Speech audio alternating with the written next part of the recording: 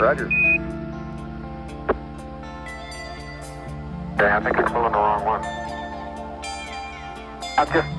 Okay, I'm ready to pull it down now. There was still a little bit left in the... Okay, don't hold it quite so tight. Okay. Stand what? Stand what?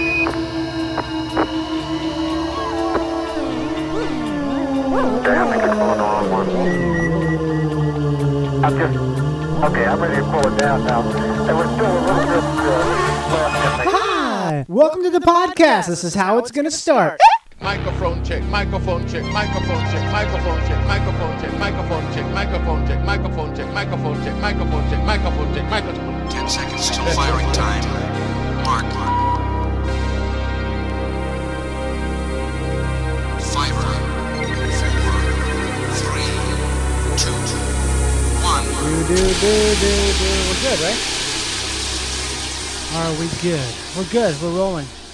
How do you sound? Can you hear yourself okay? I hear fine. Yeah. Okay. Actually, I don't hear you, though. You don't? Oh, wait, I guess I do. Yeah, I just have to turn mine up a little bit. What do you think? How's that? Better? Yeah, that's perfect there. Good. Yeah, you sound Alrighty, good. go for it. Okay. I think this is 1, 2. This is me, right? I'm 2. 2. No, that's you, right? Yeah. Okay. Is that too loud? There we go. Good? Yeah. Bueno. Yeah, hearing you fine. Welcome to Live to Tape, Greg. Thanks. Thank you for being here. Nice to be here. I'm I'm excited. Yeah, I wanted to do this for a long time. There's always stuff I wanted to ask you about, and it's now it's like an excuse to do it and record it, basically. Yeah. So I first met you when I was probably a little kid at the Quarry Hill Nature Center in Rochester, Minnesota.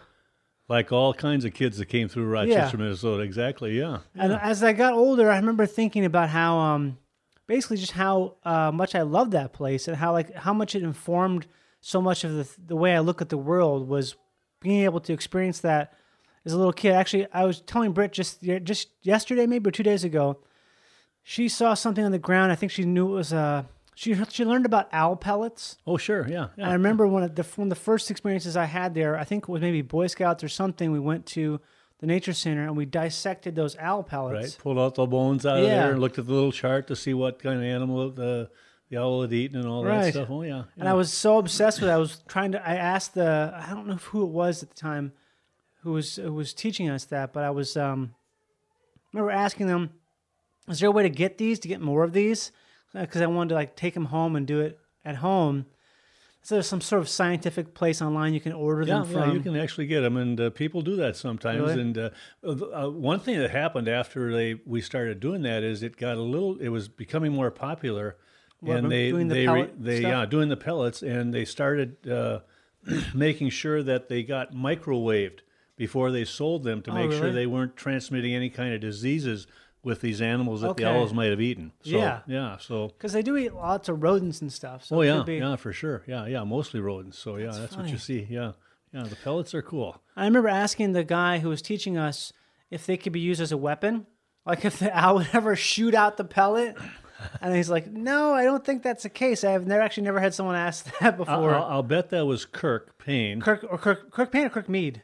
Well, Kirk could have been Kurt right? Meade. If he had red hair, it would be Kurt Meade. If he had dark hair, it would be Kirk Payne. Yeah, right. Because I remember Kurt Meade was the red-haired guy. Yep, exactly. And he works at the Raptor Center now. Is that right? Or he's actually up on the North Shore, above Duluth. He works at Temperance River State Park, and he's a naturalist there. So he's got a neat gig up there. So he was a great guy. He was really great. He was one of those guys who was very, looking back on it, he was very accommodating of a lot of different types of kids who were very opinionated about stuff. And he was so good at kind of like... well, he could perceive, what kids really were into and what they needed, and, was able to deliver. Yeah, he was great. And I hired both he and his wife at the same time because they came kind of as a...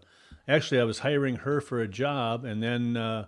I said, well, I could use him also, so we put him to work. Yeah, they had a kid named Yarrow, I think. I remember that. Yeah, exactly. Yarrow and Lily. Okay. Yeah, and of course they're I think they're at least in college, if not past that. Wow. So, yeah.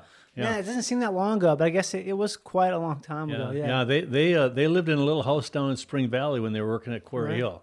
And I remember I think we had a Christmas party at their house one time. It was kind of fun going down there. And, they have all kinds of weird hippie stuff? Not too weird, but I remember Kirk loved to cook with garlic. You go in the house and it just and I'd never been a real big garlic fan, right. Although I like garlic more and more every year. But he's a big garlic guy. So they cooked with a lot of garlic. So yeah. So how did you get involved with the Nature Center? Because you started really early on, right? Well, the original director was there for 13 years before me. Who was that? Harry Buck. Okay. And he started it? Yeah, he essentially started because he would teach classes at Quarry Hill, which was a city park. The city bought it from the state because the state had all the property from the former state hospital, and so they sold some of the vocational school and the college, and then the city bought this 212-acre park, and it sat for a while. That was about in 1965 or so. And I can remember going out there snowmobiling. My girlfriend in high school, they had a snowmobile, and we went out snowmobiled around the park. What year is this? Because there weren't any buildings there yet. But Harry would come out because summer school, these science teachers, which Harry was in the district, could teach classes during the summer because they had a 10-month contract instead of 9, so they could have an extra month to do classes for kids. And so they would teach middle school kids, or junior high then, it was called, out at the Nature Center. And he would literally just bring his pickup truck with all kinds of stuff and take kids hiking in the woods and all that and so on. So he's the one that got it started. They built a building 3 or 4 years later after that, got a lot of donations. What year was this? Well, it opened 60s? It opened up in 1972. Okay. And then so he was there, for like 13 years or so.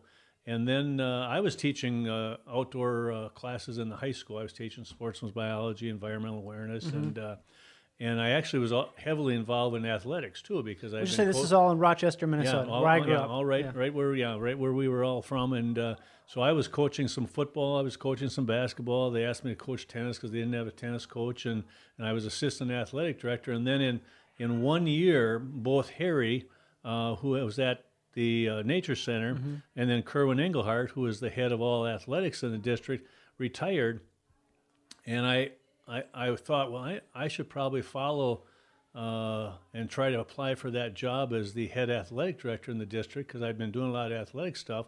But then when I saw the Nature Center job was open, I thought that'd be really cool to do too. So, what made you think? Because were you a naturalist at that point, or what? Well, I was teaching a lot of environmental outdoor classes at the high school, so it was kind of a natural move. And actually, I went to Kerwin, the guy who was the athletic director, who was also my high school basketball coach, and I said, "What do you think, Kerwin?" And he knew I had little kids at home, and he says, "Greg, I'd go for the other one." He said, "You get involved with athletics, you'll never see your kids." And it was one of the greatest pieces of advice I ever got because because my kids got involved at Quarry Hill for many years, and and you said that you learned some things when you were there, and that's one of the neat things about Quarry Hill, but it's also one of the downsides to teaching because oftentimes people take away things that it may not do much for them right at that moment, or maybe a year or 2 or 3 years later, maybe 5 years down the line, it kind of helps lead them into something that's much more valuable to their whole life. And, right. So one of the downsides in teaching, we don't always know if we're making any impact. That's why one of my favorite lines I use is I like to shovel snow, I like to mow the lawn, and I like to do dishes because when I'm done, I can see what I've done. Okay. Whereas in teaching your whole life, you just don't know if you've had any impact on the kids or the students, the adults, whatever they might be that you're teaching. So, yeah. Yeah, definitely, because I remember just about everything I ever learned there, and all of the stuff was so, I don't know, there's something about it, even just the dumb stuff like making the test tube sand sculptures. I love that, but the stuff that really got me that I think about now, I guess I didn't realize how impactful it was because I feel like I have a relationship with nature where I don't keep it at arm's length, and I'm not scared of nature because it's like I find it very interesting. There's a lot of people you meet who are very standoffish about stuff, and it's like you shouldn't be scared of this stuff because it's all around us.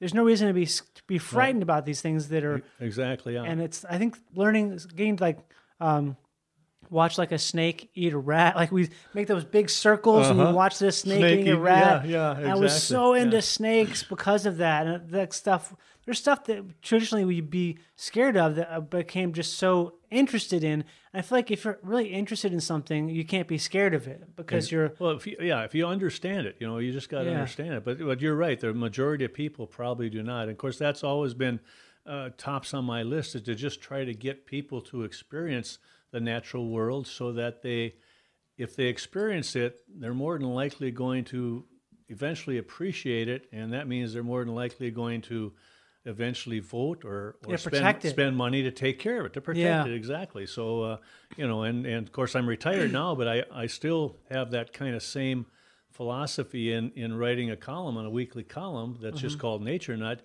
because I hope I can tweak people's interest and write on something they say, oh, I didn't think about that. That's pretty neat. Let's go see that, or let's do that, or let's not be so afraid of doing that. Yeah. Yeah. Was the stuff when you took over as the director of the Nature Center, was that something where it was kind of a little bit daunting because it was a new thing? So daunting? Yeah. Okay, here I am. I've been teaching high school for 13 years. Right. Okay. 14, 15, 16, 17, 18-year-old kids. And the next month, I'm going to take, it was actually February, March. I got hired in February. Harry was getting knee surgery, so he was leaving. So I was going to start classes in March, right after spring break. And my classes were predominantly going to be all elementary students. Mm-hmm. So I had to go in there during spring break, because they weren't typically open to the public during breaks or even weekends and that, and try to figure out, what am I going to do when all these thousands of elementary kids show up? And I mean, it was totally new to me, because I hadn't dealt with that. But it was exciting. It was fun, yeah. So, because I mean, there's a lot of this stuff is edge of my memory, but I remember, what's the kind of stuff you would teach kids like that? Like, how does it work? Like, what's the because it's like mostly day camps kind of thing, right? They come during the school year, we would have classes of students come out, typically for an hour and a half class period, and they would. We had a curriculum for kindergarten. I remember the kindergarten. We taught about honeybees. Okay. And we also taught. So there's a hive out there. Right. Was it always been a hive out there? No, there's a story behind. We had an observation hive, which you remember. Oh, it was the coolest thing.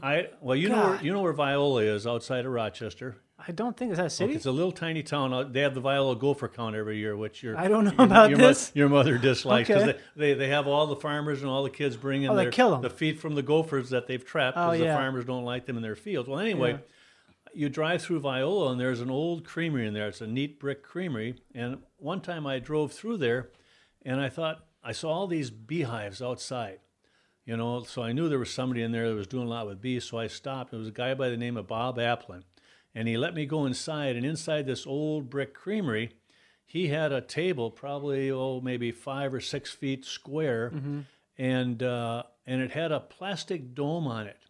And then it had a tube leading out of the dome outside. Oh, yeah. And you could see the bees just running out of this plastic dome, going outside and coming in and going out. And they had all kinds of comb hanging inside this dome. And you could see it all. I mean, it was right there. And I thought, man, that is cool. And so I said, I got to do something like that for the Nature Center. So I started thinking about what to do. Well, I know I didn't get online because I wasn't online then. But somehow I found a guy who made those, but he lived in Chicago. And he was going to make a nice one out of walnut and it's probably the one that you remember seeing with glass panels, that you could see the bees in there working. So he said he'll make it. We agreed on a price, and he said, well, let's do this. He said, I can't ship it. Why don't we meet in... like Appleton? Well, we were going to meet in Tomah, Wisconsin, okay? And unbeknownst to me, I told him, I said, well, let's meet right where... 90 and 94 meet, but we were coming from different directions, and you can circle around Tomah, so we both came from different directions. We weren't in the right place, and we both ended up circling around town, him in his Cadillac, mine in my old truck, and we never ran into each other. So he went back home, I went back home, but fortunately my parents were going to visit my brother in Michigan later on, and they said, well, we'll stop in Chicago and pick it up on the way, and they did, and they came back, and everything You worked installed out. it. But yeah, so it was really, and that was a great, and now they have an even bigger edition. Really? The new edition they did last year. So there's a third edition now, because that's the third edition, isn't it? Well, I had 2 editions done when I was there, and this third one actually was not an addition to the main building. It was just remodeling it, and they put in this neat beehive exhibit. But then they built a whole new satellite building about a quarter mile away from the original Nature Center that they do a lot of classes and programs at. So it's almost like a Bass Pro Shops now, but without the right, equipment. exactly, yeah. So the beehive was a great one. But although every year we would have to order bees. The queen, right? A new right, queen? and we'd have to get a queen, and I always tried to get the queen somehow marked. Yeah, so that have like a people little white dot on it. put a white dot on it, and that's not easy. Really? To first to find the queen, and then to get her, and then to hold her, to put this dot on. We'd use a little tiny whiteout dot, and that was always really tricky, but it was always fun. Because I remember when I used to order the bees, I'd order them, and they would come to the post office from Sears. You could order them from Sears. They'd come to the post office. They'd be in a box about a foot by 6 inches by 3 inches, be filled with bees, and the post office would always call and say, "Come on, get these bees," because when the beekeepers that were sending them would send them, there might be 100 bees on the outside of the box, too. Are you serious? Yeah. What do you mean? And they just send them. And so here they're sitting in the post office, and they have them on a dock. They said, it's outside. We're not taking them inside. And they'd come and I'd take the bees out there. And that sounds like there's this prank call group I like called Longmont Potion Castle. Yeah. They do all these prank phone calls where they pretend to be UPS drivers who are shipping something like, I got your box of live millipedes. The person's like, I didn't order that. It's like, well, yeah, you did, sir. I just had to drop it off because one of my guys just got bit. Yeah. That's like a joke. You're talking about like the real thing. Yeah, it's so funny. Yeah, it was. They'd sit right on the dock there, and you'd have to. And of course, for the most part, those bees are all pretty harmless. They're not going to bother drones, you too much. Right? They're just sort of... they're just there, and they typically aren't going to bother you. Although, talking about bees, I used to have beehives at our house when we first got married, and the bees had a. I kept telling my wife they're perfectly harmless, but when I was gone, if she went out, they would go after her. Why do you think that is? I have no idea, and it's weird because bees are. Yeah, they're intelligent, but they're not that well, I intelligent. did learn that it's there almost all the time. I could open up a hive if it was sunny outside, and I could do whatever I wanted in there, and they wouldn't be bothered. If it was cloudy, they were PO'd. They didn't. Why like is that? it. I thought it was the opposite. No, if it was cloudy, they just didn't like fooling around. So I learned a lot about. And then my this wasn't a honeybee, but my weirdest bee experience, I used to have a motorcycle. I was driving down Highway 63 outside of Rochester once, coming back into town. It was summertime, and I don't know, I think I was playing with the air with my tongue or something. You know how you do that? I guess. I've never ridden a motorcycle before, so. And I got my mouth open, I got my tongue out, and a bee hits it and stings me. In the tongue? On the tongue. And didn't feel that good, but I spit it out, and I'm going along, and I could feel it was starting to swell. So I stopped at that Sandy Point restaurant, and I said, I need to get some ice water or something. The guy couldn't understand me. I couldn't talk. Your tongue's pretty important to talking. Yeah. And I wasn't able to hardly say what I wanted, but so bees are interesting. But it didn't mess you up to the point where you like. No. It after a while it was fine. But the interesting thing now, of course, from an educational standpoint, is people are finally learning how valuable bees are to us. Mm-hmm. All bees, not just honeybees. And one of the things I learned this last year when I did a couple of columns on bees is that there are little tiny bees, and you've probably seen some of them. Yeah. They got little yellow bands and black bands, and some of them are iridescent green. There are more of those out there than there are they're called solitary bees. Yeah, solitary bees. We bought one of those little not a hive, but it's like a place they can. Yeah, they can crawl into and do their thing. Yeah, looks like basically a pencil cup. Yeah, but you mount it horizontal, and you put it on. I think I put it on the back of our old house. I don't think it got used at all. But Yeah. So anyway, bees are cool, and the little solitary ones. And of course, this year I wanted to do a column on them, but getting pictures, because I always have to turn in pictures with my columns. Mm-hmm. Getting pictures of these little tiny bees to get a good focus on them. I've got a few. I think I'll be able to get one going next year. Did you take the pictures? Yeah. How did you get them? I just walked around to the plants. I got a lot of butterfly and bee plants, and my favorite bee plant now is zinnias, and the zinnias, bee. really? Zinnias. Okay. The bees love them. And so I would go out and get pictures, but a lot of times the camera just doesn't, I'm not a great photographer and I don't have really fancy equipment. But the shutter speed has to be super fast. Well, right? yeah, but I've got a few of them that came through pretty good. So I think next year I'll be doing a solitary bee column. Yeah. So back to the Nature Center, when Yes. you got it started and you were teaching those classes and stuff. So, because you know a lot about birds specifically, was that something you came into when you started the Nature Center? You knew a lot about that, or is that something you learned along the way? I wouldn't say so, and I would say probably my interest in birds was because the former director had been a bird bander. Okay. Which meant he went out and captured birds with either a net or traps, and then put little tags on their bands on their legs. I thought, well, that and he kind of implied that's kind of a neat thing to be able to do. Although he really didn't have a class for it as such, but he liked to do a lot of it. So he stuck around off and on for about a year and kind of mentored me on bird banding, and that allowed me to get my bird banding license. And then I actually developed a class in which we would let kids catch birds in traps, and then we were able to put them in their hands and let them go after we banded I did that. them. I remember there was that net along in the woods there, and it was so you could never see it, but the birds would get caught in it. You'd take them off. Yeah, you take the birds. And I've said for years I don't think there's anything that I've ever done in environmental or nature teaching that is more impactful for kids as well as adults than having a bird in your hand and looking at it and letting it go. You know? I mean, and a lot of a lot of kids grow up thinking, "God, I'd like to trap that bird or trap that squirrel somehow." Yeah. Well, here they got to trap a bird, and so that's pretty. And of course, my favorite now is that about 15 to 20 years ago, I got the idea I wanted to try to catch owls, and that's been my favorite bird banding deal I've done over the last those 15 to 20 years. Is we go out in the woods at night, we set up some nets at night, like we set those up in the day at the Nature Center, and we put a boom box out there and play a CD that plays the owl's call. The owl's call? Yeah, well, it's actually the owl we're trying to catch is an owl called a saw-whet owl. They're no bigger than my clenched fist. Okay. If they're a female, they're probably that big. A male would be smaller. And we play, oddly enough, their spring mating call, but typically we're doing this in the fall when there's a lot of them migrating, and for some reason they're attracted, and they come and they must be curious because we'll set the nets up very near this boombox, and a lot of times we'll just catch these birds down low, so they must have swooped down by the boombox to try to check it out, and they get caught in the net.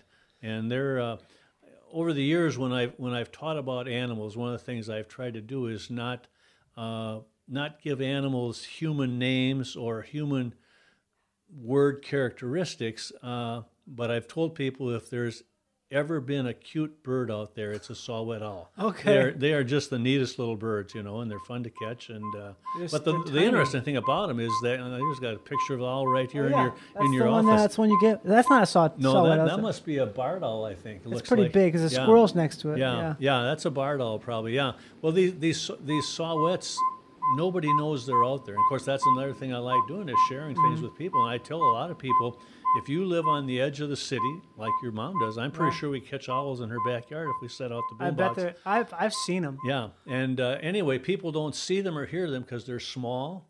They fly real quietly. They fly at night. So if you catch an owl and show some of these owls, they'll say, "I didn't know they were out there." Yeah, it's basically invisible. Yeah, exactly. So, but I had one night 2 years ago that I set the nets up. A friend of mine who helped me once in a while came down, but he had to work the next day. So he left at 10, and by the time he left, we had 9 of them, which was a pretty good haul. The saw-whet owls? 9 of these little saw-whet owls that we'd taken out of the net, put a band on. We have to measure their wings. We have to weigh them. We have to put the tag on them.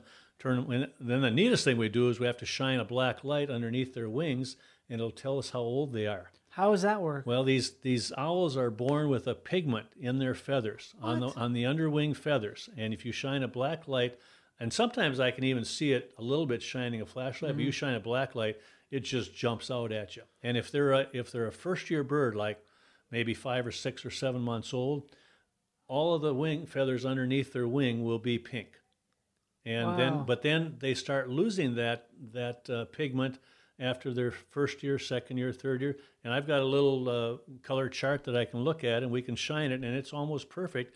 You can tell which one's the second year bird, which one's third year, which one's fourth year. Just by do scientists know what the reason for that is? Do they have any idea why that's the case? I haven't. If they do, I haven't read it. You know, it might be one of those mysteries out there, and that's one of the things I like about studying nature is there are so many mysteries. We don't know all the answers. Oh, and that's what makes it kind of exciting. Yeah. With owls, they're such a successful species, right? Or a genus, or well, they're a group. They're a family. They're a group, okay. Yeah, and so I'd say they're successful, and there's a lot of different owls around. One of the interesting ones, that barred owl you've got the picture of here in the office, is a bird that out in the Pacific Northwest, they're actually trying to.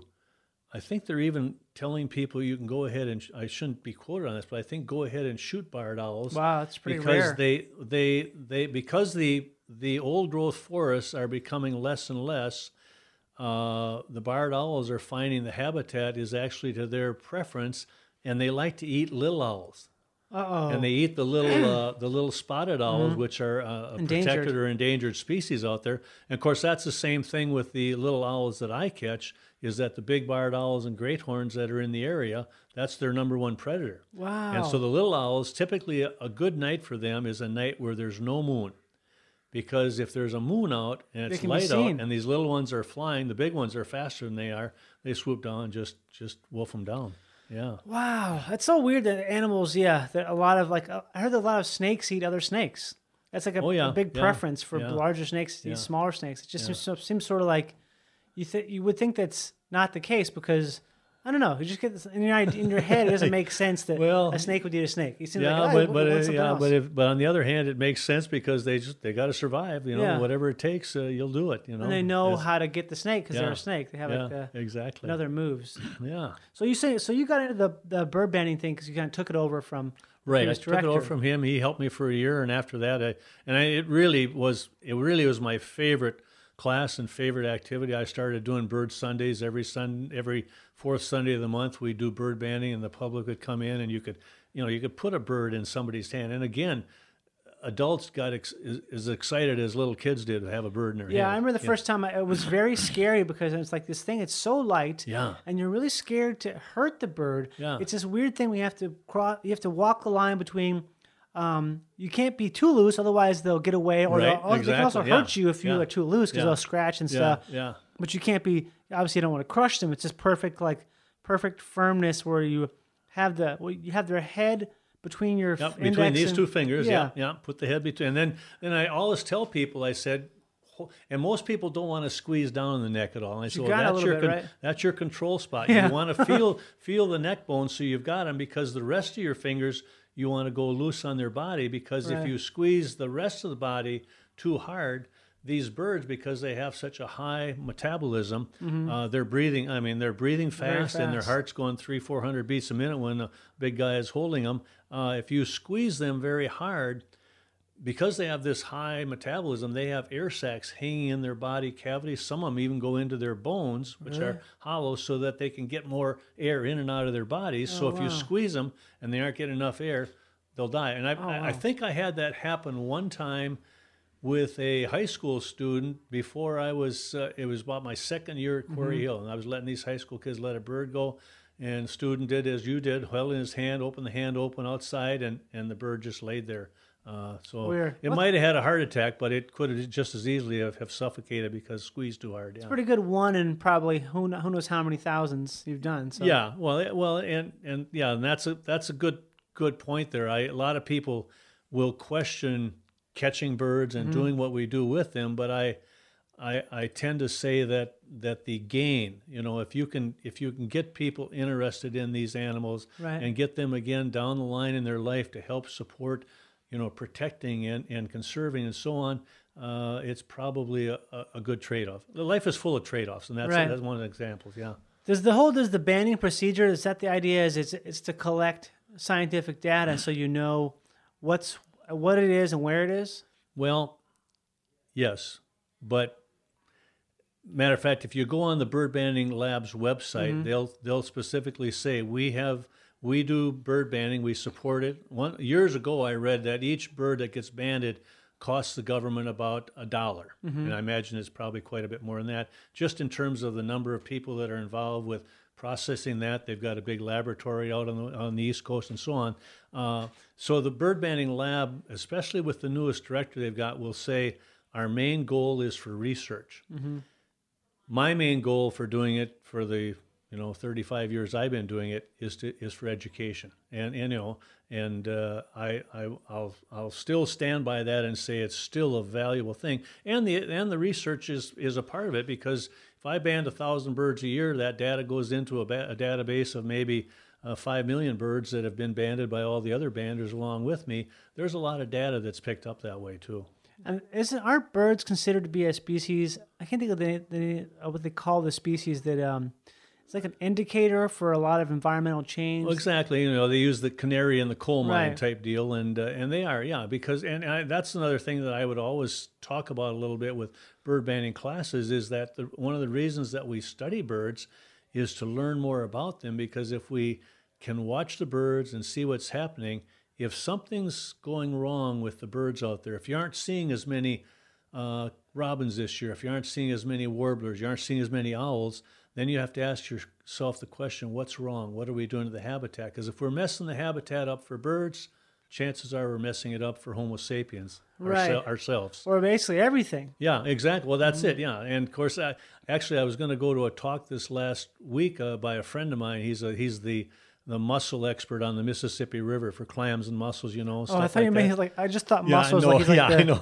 That's why I wanted to clear. Yeah. And the essence of his talk, I saw a kind of little tidbit about it, was that he was going to say that mussels are really the canary in the coal mine in water systems. It makes sense, because they're such a simple animal, right? Right, but they're living by filtering the water. Right. So if you're filtering crap out of the water, you're not going to do very well, and if the water's not good to be able to filter stuff out of it, the mussels aren't going to do that well. What does he say about the water? Well, he's been working hard to reintroduce, and it's always a battle, because we've destroyed a lot of habitat for things like these mussels. Yeah. One of the problems is that when we put all the dams in rivers like the Mississippi, the mussels can't move around. Right. And I don't know if you know how mussels get spread around, but when the mussel releases eggs, they will, before they release an egg, and they've mated by the female mussel gets the sperm out of the water and creates these eggs, and then they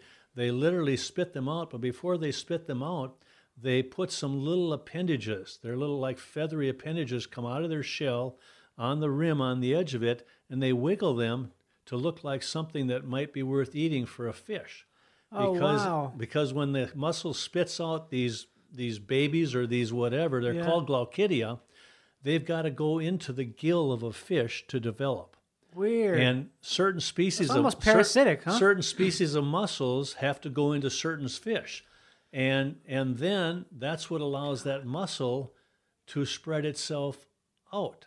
Well, if you put dams in all these rivers, then they can't go upstream, and they can't, they can't get out of there. So a lot of mussels. So sensitive. Yeah, extremely sensitive. Yeah, I can remember I used to keep some mussels, some clams in the big tank at Quarry Hill I built, and I'd see these little things just wiggling. It was just really cool. And it would draw. The little sunfish in there would kind of get by them and wonder, is that something to eat? And That's so interesting. I had never heard about that before. Yeah. There's all these weird relationships in nature that years ago I saw something on, I think it was Discovery Channel back when it used to have a lot of science stuff. Maybe it was some science channel. Yeah. And there was a researcher who was in some jungle ecosystem, and he was watching these ants. These ants get sugar off of some kind of like a shrub that exudes it. But there's also these beetles, and these beetles have these beetles don't get eaten by the ants. It's the only thing the ants protect the tree because the tree gives a secretion. And so the ants get the secretion from the tree, and the ants protect the tree for that. So that's like what's it called? A symbiosis, right? Right. Yep. And he says there's this type of relationship he found where it's like a three-way symbiosis. So the beetle has these rods in its neck and next to its head and its abdomen that make this sound that mimics the sound that the ants make. So the ants don't kill the beetle, and the beetle's allowed to eat some of the ants. It's this weird thing. So they have all this relationship, but the beetle also is able to protect. It's just I can't remember exactly what it is, but it's this weird 3-way relationship they have, and he found this through recording the sounds of it. And it's this tiny little ecosystem, but he was talking about how, I mean, this is one thing he found. How many more of these are out there? I mean, when you think about it, of course, that's the whole field of ecology that started when I was just in college way back in the early 70s, is built on the interrelationships of all the things out in the environment there.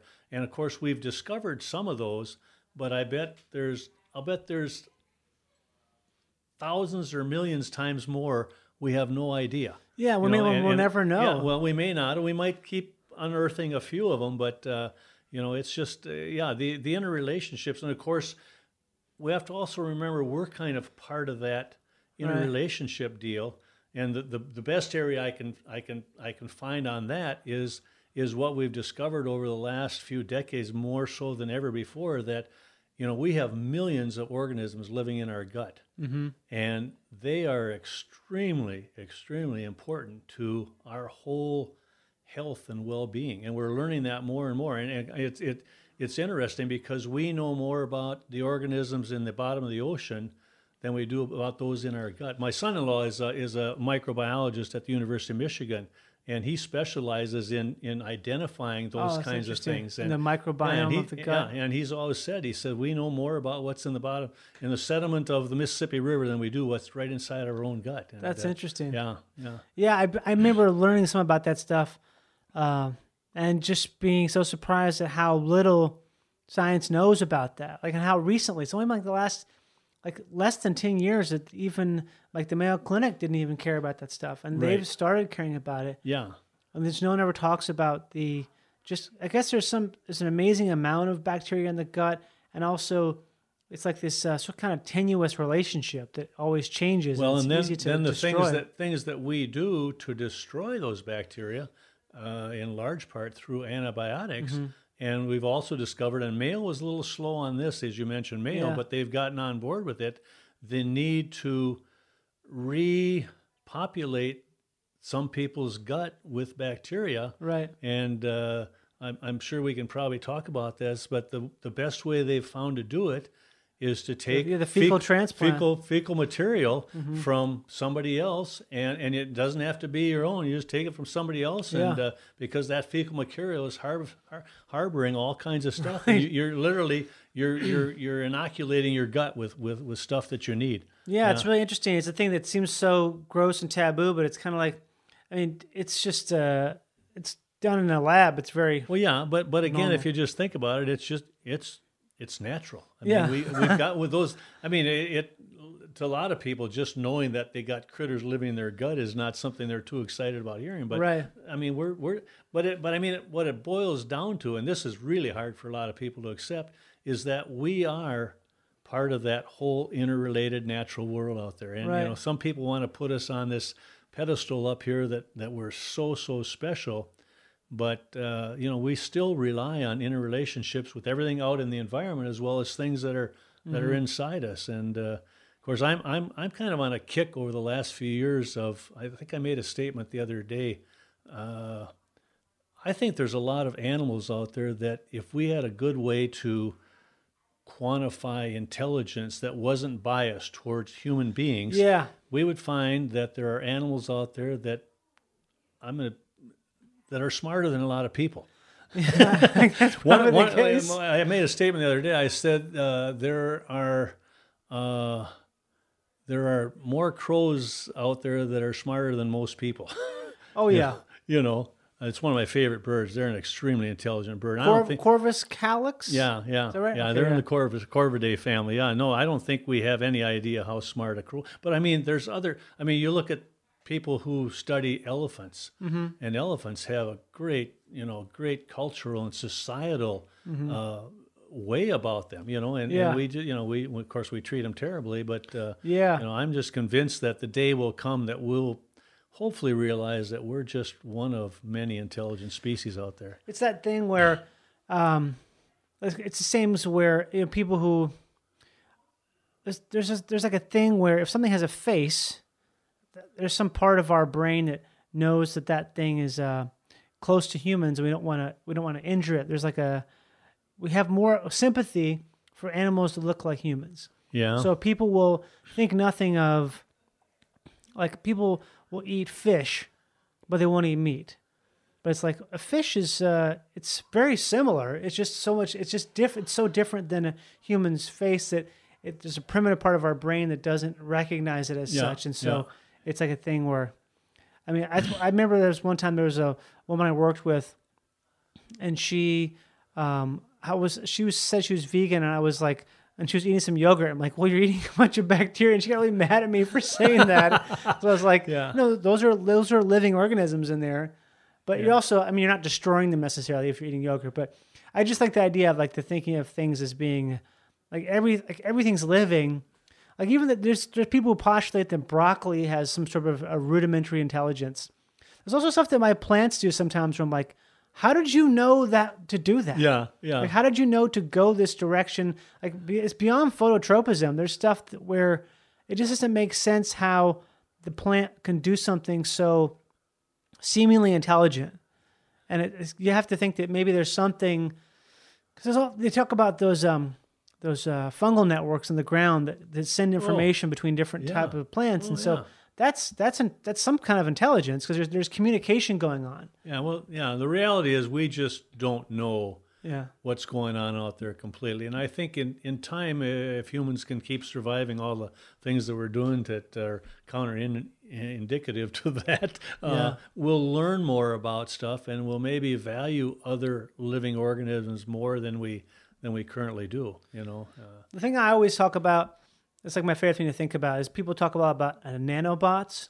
The idea of having these tiny, tiny robots that can go inside your body to repair you. Right. And I really think that's not ever going to happen. What will happen is, because you can't make a thing that small that works, that functions on a...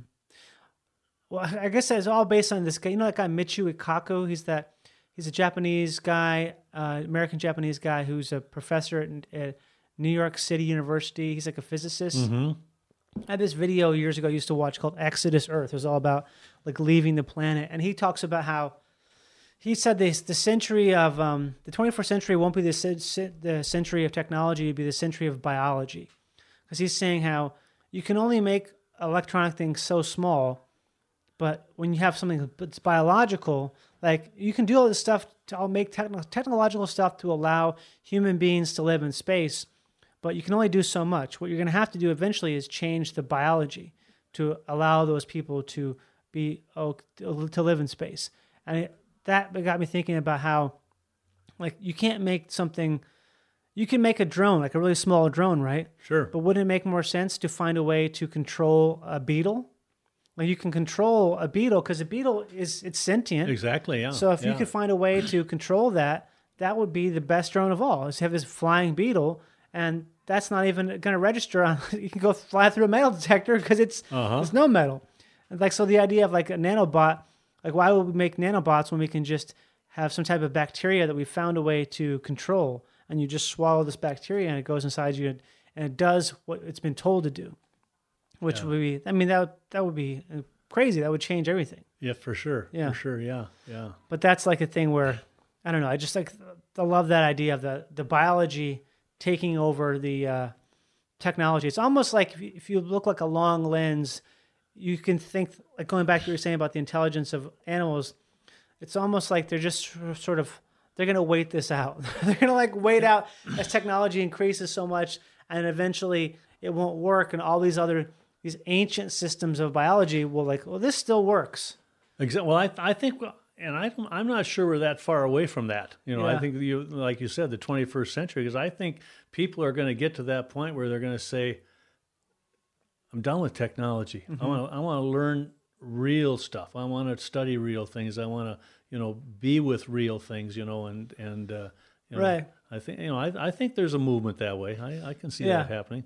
I also think it's kind of a blend too, because if you think about a lot of things that are natural, they work like a computer, and they're not a computer, but they have a very similar.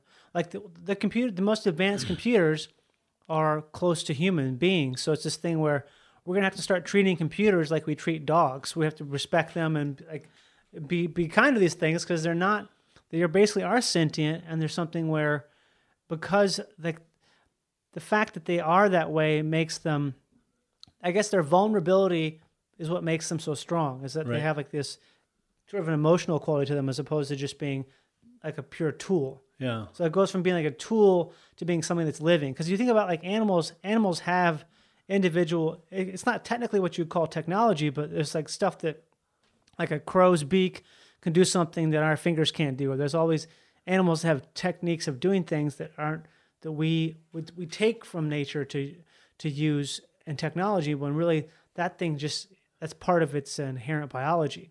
It's like that thing where at some point there's going to be a crossover where you can't tell the difference between biology and technology. They'll be seamless.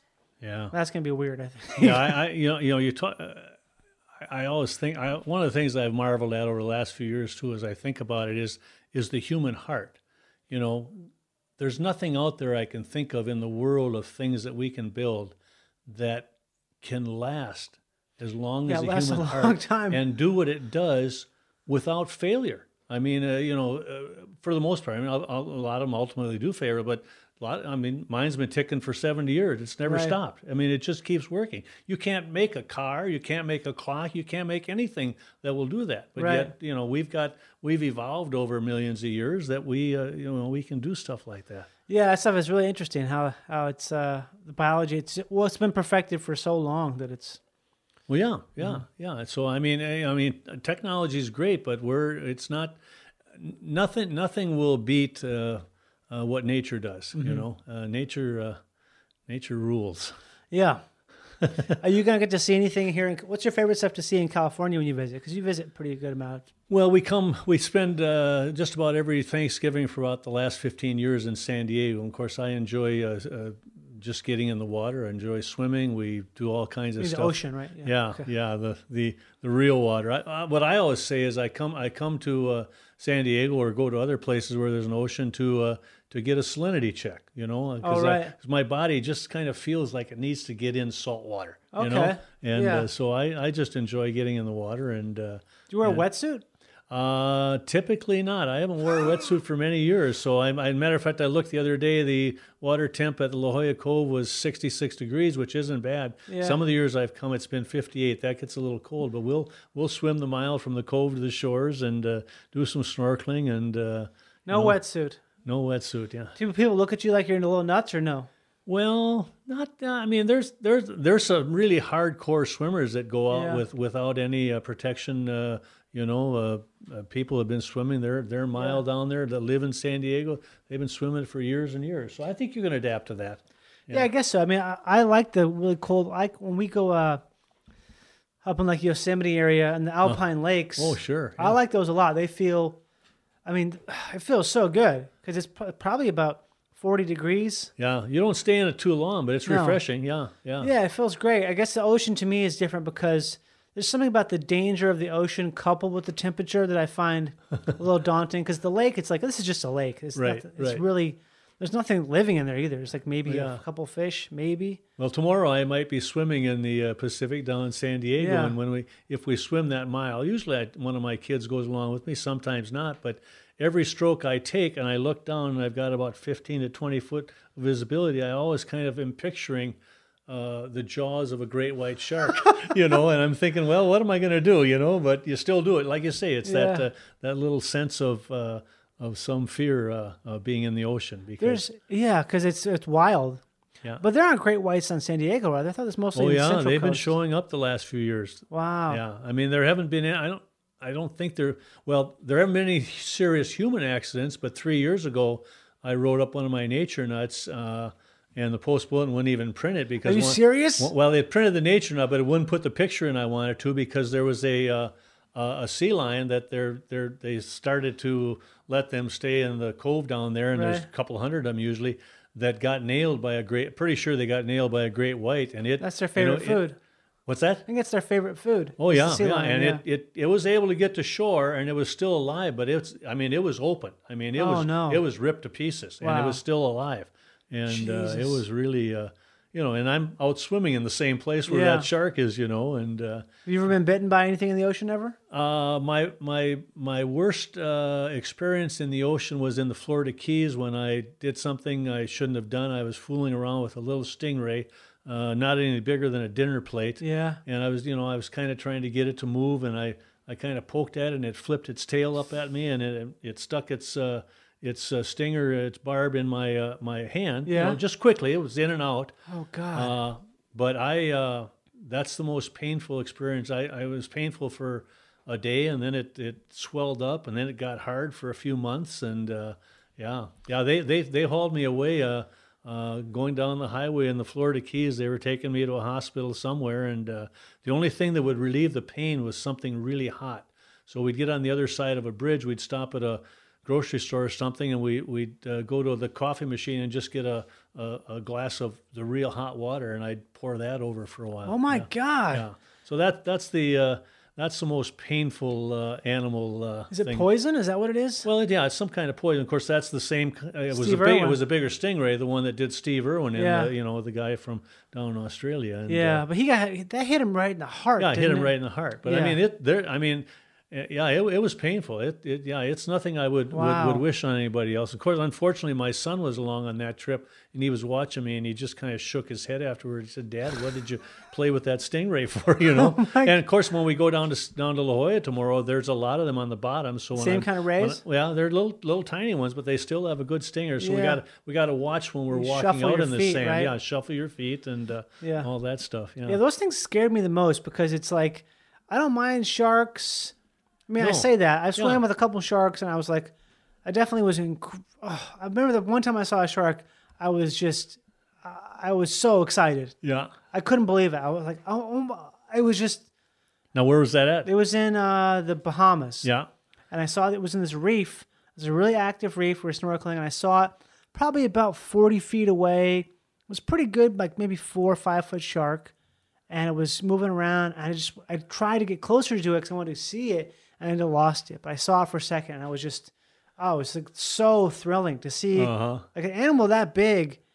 I mean, you're supposed to be scared of it, and I guess it could bite me, but the chances of it killing you are pretty slim, yeah. astronomically slim. The chances of having a fun experience are much better than Yeah, getting killed. exactly. And the way I look at it, I love to see sharks. Yeah. We. Have you seen one in the last couple of years? or no?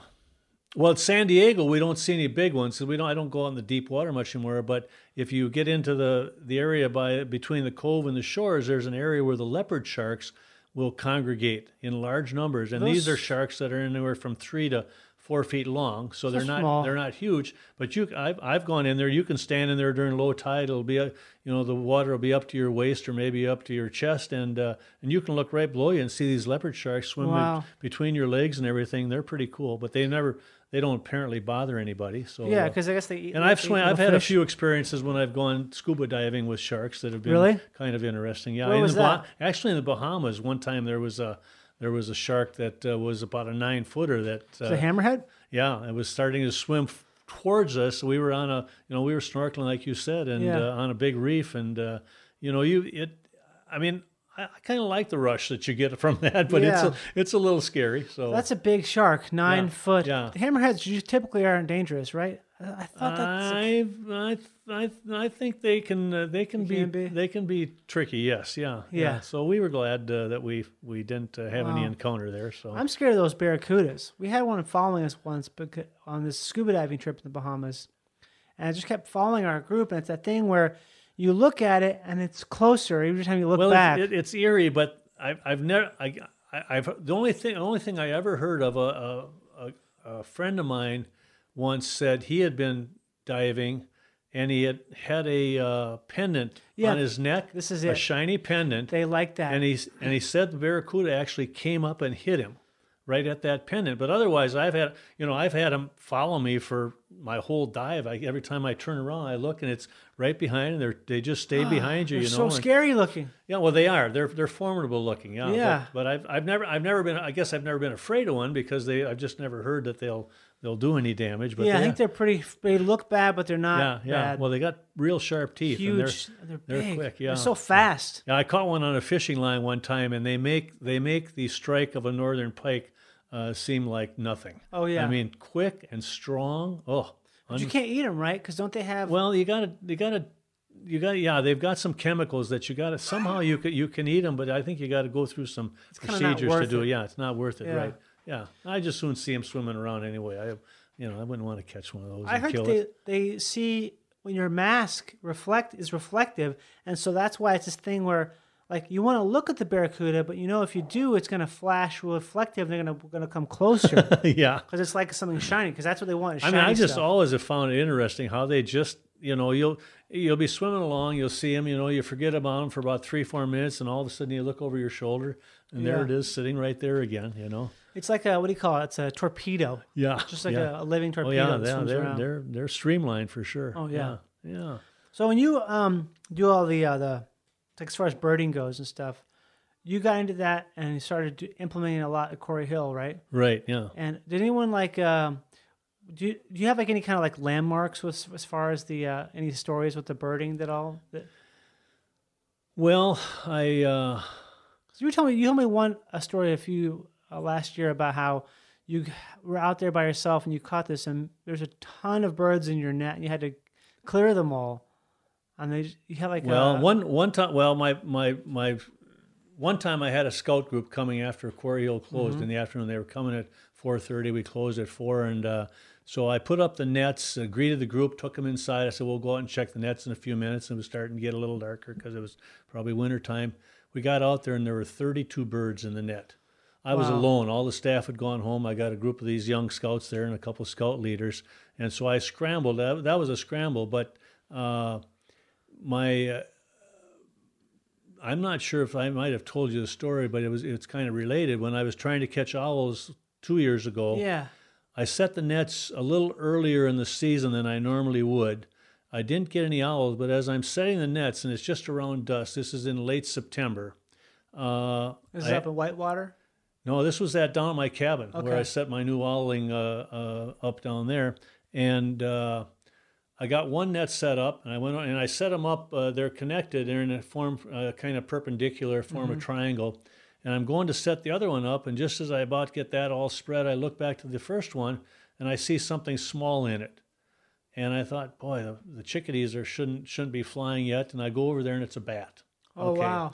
It's a little brown bat, and I'm and they're really tiny and they're fragile, and I don't want to hurt it, but I want to get out of the net. I don't want to cut a big hole in the net to get it out. So I'm trying to get this little brown bat out carefully, and I don't want to get bit either. Yeah, and they got just little tiny teeth, but they're just sitting there chattering, and they're really sharp teeth. So I'm getting this one out, and I got it free. It'd be nice if a bird ender would have 3 hands because it would be a lot easier. But I got it out, and just as I'm getting it out, I look back to the other net. Now there's 2 bats in that net. So I go over there and I start getting those out. Just about got them both out. I look over at the first net. There's 5 in there. 5 bats. 5 bats. All brown bats. Little brown bats. So by the time I'm done, I've taken out 32 of those. 32 bats? Yeah, 32. Unfortunately, 2 of them, I felt a nip from them. Uh-huh. I don't see any blood, but that's still not a real good deal. But then the last thing that comes into my net, and it's dark, and the little brown bats aren't flying much anymore. I look over.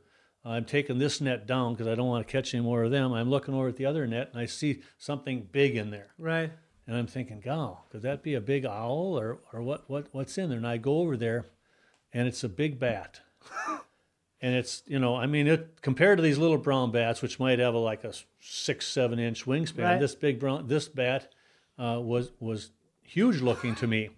And I hadn't wore gloves with those little brown bats, but I said I got to have gloves for this one. So I ran down to the cabin, got my gloves, and then I also knew that I was going to want to try to get some pictures of this thing. And I thought, I'm alone. The only way I'm going to do that is I got to somehow figure out how to pin this thing down. Wait, do you know what this is at this point? Do you know what kind of bat it is? No, I didn't. You just know it's a big bat. I know it's a big bat, and a beautiful bat too. Anyway, so I took 2 glasses of water like this one I'm holding in my hand, filled them up halfway, put them on the counter in the cabin, went back with my gloves. I got the bat out. Beautiful color to it. It was kind of reddish and yellow on its body. And I took it down there to the cabin, and I was able to get one wing underneath one glass of water, and then the other wing under the other one. Then I grabbed a little roll of Scotch tape, and I taped down the 2 wing tips. So then I took the water off, and I could get a picture of it. And then I took and let it go. And then I looked it up on Google, and it said it was a hoary bat. Hoary as an Hoary, yeah. Okay. And I'd heard about them. They're not a rare bird, but they're not a very common bat to see. They're found in quite a few states. But I measured it too before I let it go. 17 inches, wingtip to wingtip. Shit. I mean, we're talking about Wow. a big, scary looking bat. That's like a cartoon. Yeah. But then the follow up to that, unfortunately, was I knew I had exposed myself to these 2 little ones that nipped me. So I thought, well, I should look it up. So I looked it up online. It said, well, in Minnesota, about 1 out of 200 bats has rabies. And I thought, well, that's pretty good odds. But then the odds of surviving a rabies bite are just about 0, 1 in a few million. And so then I decided, well, I'll call Mother Mayo. So I called the emergency room at St. Mary's, and of course the gal, she didn't know much about it. She ended up getting it on Google also and looking it up. But she says, our standard protocol is you got to come in and get looked at and probably get the series of shots that you got to get to. So I closed my nets up, and I got to Mayo about 1 in the morning and spent the next 3 hours there. And I got 8 shots in my thighs and my arm before I left. I thought they, because it used to be the stomach, right? Well, they used to give him in the stomach. I had a friend that thought he stuck his hand down a cow's throat to give it a pill, and the cow bit him, and they weren't sure. So a cow? Yeah, a cow. Cow can be rabid? Any mammal can. So anyway, he ended. Maybe they knew the cow was found out later. I don't know, but anyway, he went through it in the gut, and he was tougher than I probably. But anyway, I got these 8 shots and had to have a couple of follow up visits just from that night with the bats. So I'm a little more careful about not wanting to have bats anymore. Do they know if you have rabies after you get the shots, or they don't know? Do they? I don't think so. No, at least they didn't. No, I don't think they did any tests to try to determine that. So it's a virus, right? Yeah. It's so strange because what is it about that thing that means you have to get all those shots? Seems interesting. It's and actually the first shot they give you is just to start acting right away. It's kind of a gamma globulin or something to try to start working a defense up against this until the virus can get itself built, because the virus has got to. The antibodies got to build itself up in you to be able to fight if it is there. So wow, yeah. So that was and again, it was one of those things. It was probably a little dumb that I was getting bit by these bats, but I couldn't put gloves on to handle these tiny bats and be able to get them out of the net. So it was either kill the bat, and put gloves on and just yank them out of the net, tear the net apart and all that, or try to get them out. And I opted to try to get them out, and I got them all let loose, safely. But 23 bats? 33. 33 bats. Yeah. Hoary bat. So is that the biggest? Is that a carnivorous bat? The hoary bat? I suspect so. Yeah. And there's like I said, it's the first time I'd ever seen one or heard about one, and but it was a beautiful bat. Because the biggest bats aren't carnivorous, right? Those fruit bats. Yeah, the fruit bats, right? Yeah, those are huge, but they're just like they're kind of like guinea pigs or something. They're not very. They're not mean or anything. Yeah. And vampire bats are really small too, right? They're not. Yeah, they're not as big as some of the other big ones. Yeah.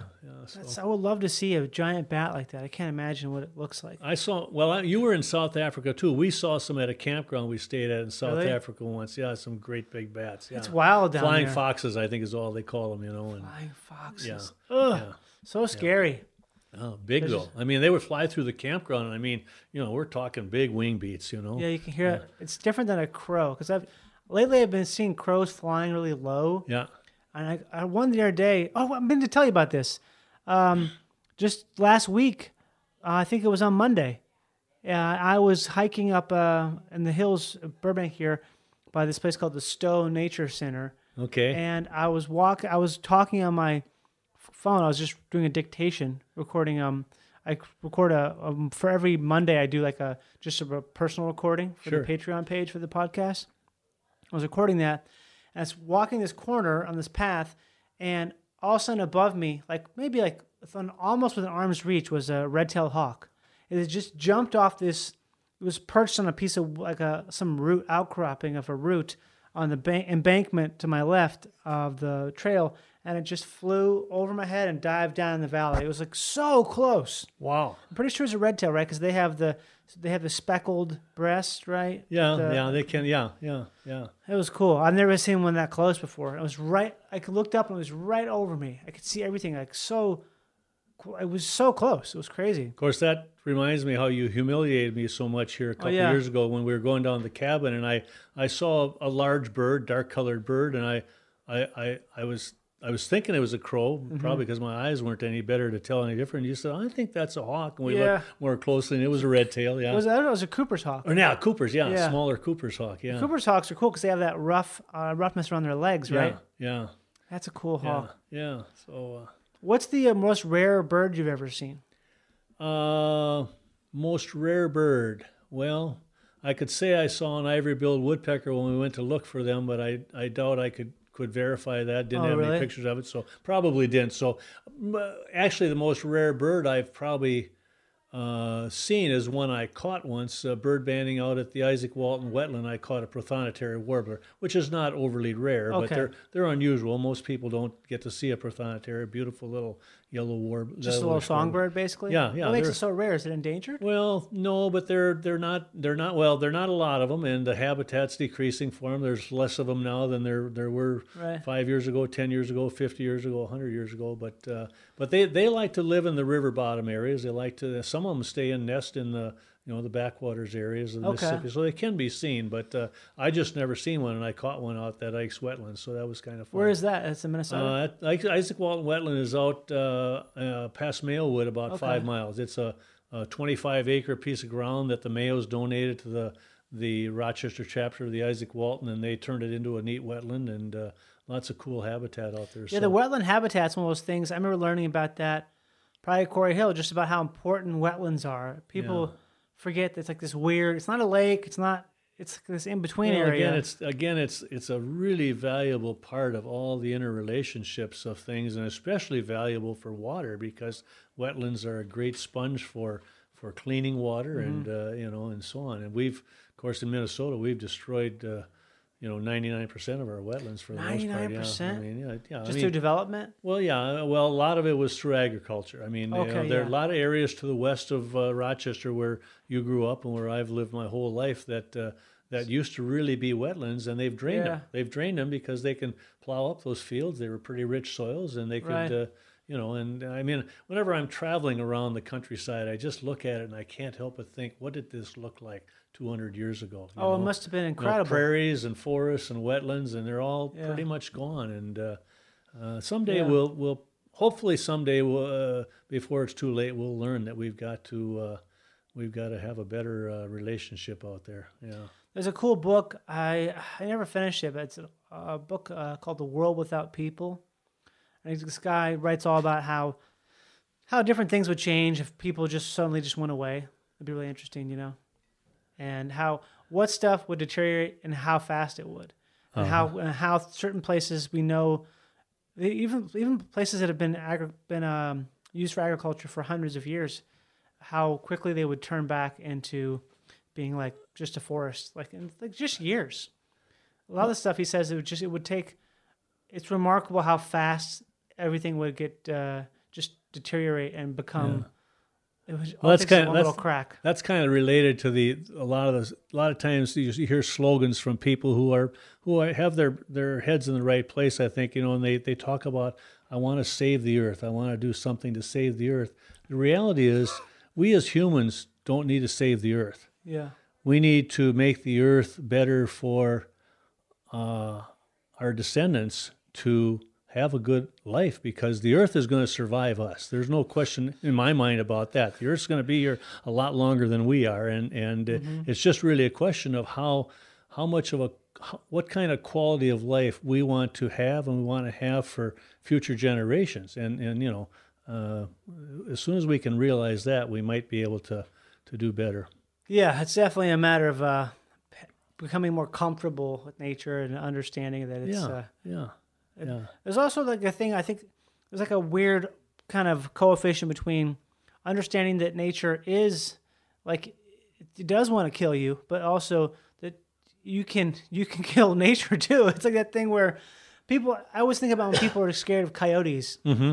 And my friend was like, "Oh, they're just tiny dogs. Like, what are they going to do to you? You just, if a coyote wanted to bite you, just kick it and it would go away." It's like, but we just forget how, like, we didn't get here by accident. So like, nature can't hurt us, but we can also do 10 times more damage to the thing that we're scared of than that it can do to us. And so it doesn't make sense to do anything but foster it, as opposed to be like, to cordon yourself off and separate yourself from it, because. But remember, nature bats last. Yeah, it's one of my favorite little signature lines on an email I got one time. Nature bats last. It's true. You know, I mean, and the reality is, nature. You know, I mean, I personally believe we live by the rules and principles and laws of nature, and nature set those rules over eons of time before we were ever around here, and those rules still pervade what's happening out there, and you know. The sooner we learn that we've got to fit in with those rules, the better off it'll be for our species. Yeah. Yeah, because you can't really just change things. You can try, but it's always like, it's so funny, like when you see how much work goes into something, and like in one night, the river decided to go that way. Well, I mean, just look at all the natural disasters we've seen over the last 10, 15, 20 years, you know, and we can't control that. Yeah. I mean, that's nature batting last. That's nature showing, I'm in charge. You know, you guys better figure out how you're going to survive with me, because, you know, if you keep trying to fight me, you're going to lose the game. Yeah, flat out. Nature bats last. Yeah. Can people see your column online? Nature Nut? Yeah, if they go on to postbulletin.com, they'll see Nature Nut there. I think they can still read free columns out of that, you know, like 7 a month or something. So, do you think you'll ever put together like a compendium of them, or write some sort of a book, like an essay collection? Well, I've had some people suggest that I do that, and I guess I'm just not sure. I mean, I enjoy doing what I'm doing, just being able to write something and to try to educate people a little more and get people excited to enjoy nature. And I'm not sure as I have to do, you know, as a book would enhance what I'm doing that much. But yeah, people have talked about that. Yeah, it might be nice. You just makes it that much more accessible to people. True. Yeah, posterity. Yeah. Well, I'm on column number 423 right now, and I'm trying not to repeat, so it's a little hard to find topics. I bet. Yeah. So, but it's still fun. Yeah. Do you remember what the first one you wrote was? Yeah, it was on. I was down I just gotten my cabin down the river, and I was down there for the opening night of duck hunting. Mm-hmm. I've never been a duck hunter. I've done a little bit of hunting in the past, but I don't hunt anymore. I'm not necessarily anti-hunting, but I want us to think about a lot of things that are related to hunting. But this was, you know, my cabin is where a lot of guys and gals go out duck hunting, and just to see. Everything that went into it. Some of these people would come down and they'd launch their boats, little tiny boats, 10 o'clock at night, and go out and sleep in them overnight just so they could have a place out on the water. That's funny. And so that was my first article, Ducks on the Water. Yeah. Oh, cool. Yeah. So that's great. Well, thanks so much, Greg. Yeah, well, this has been fun. I hope. I appreciate it. Yeah. I want to talk more about it, because I'm sure there's about 1,000 things you could have talked about. We just didn't get to it. Yeah. Appreciate it. Thank you. Bye-bye.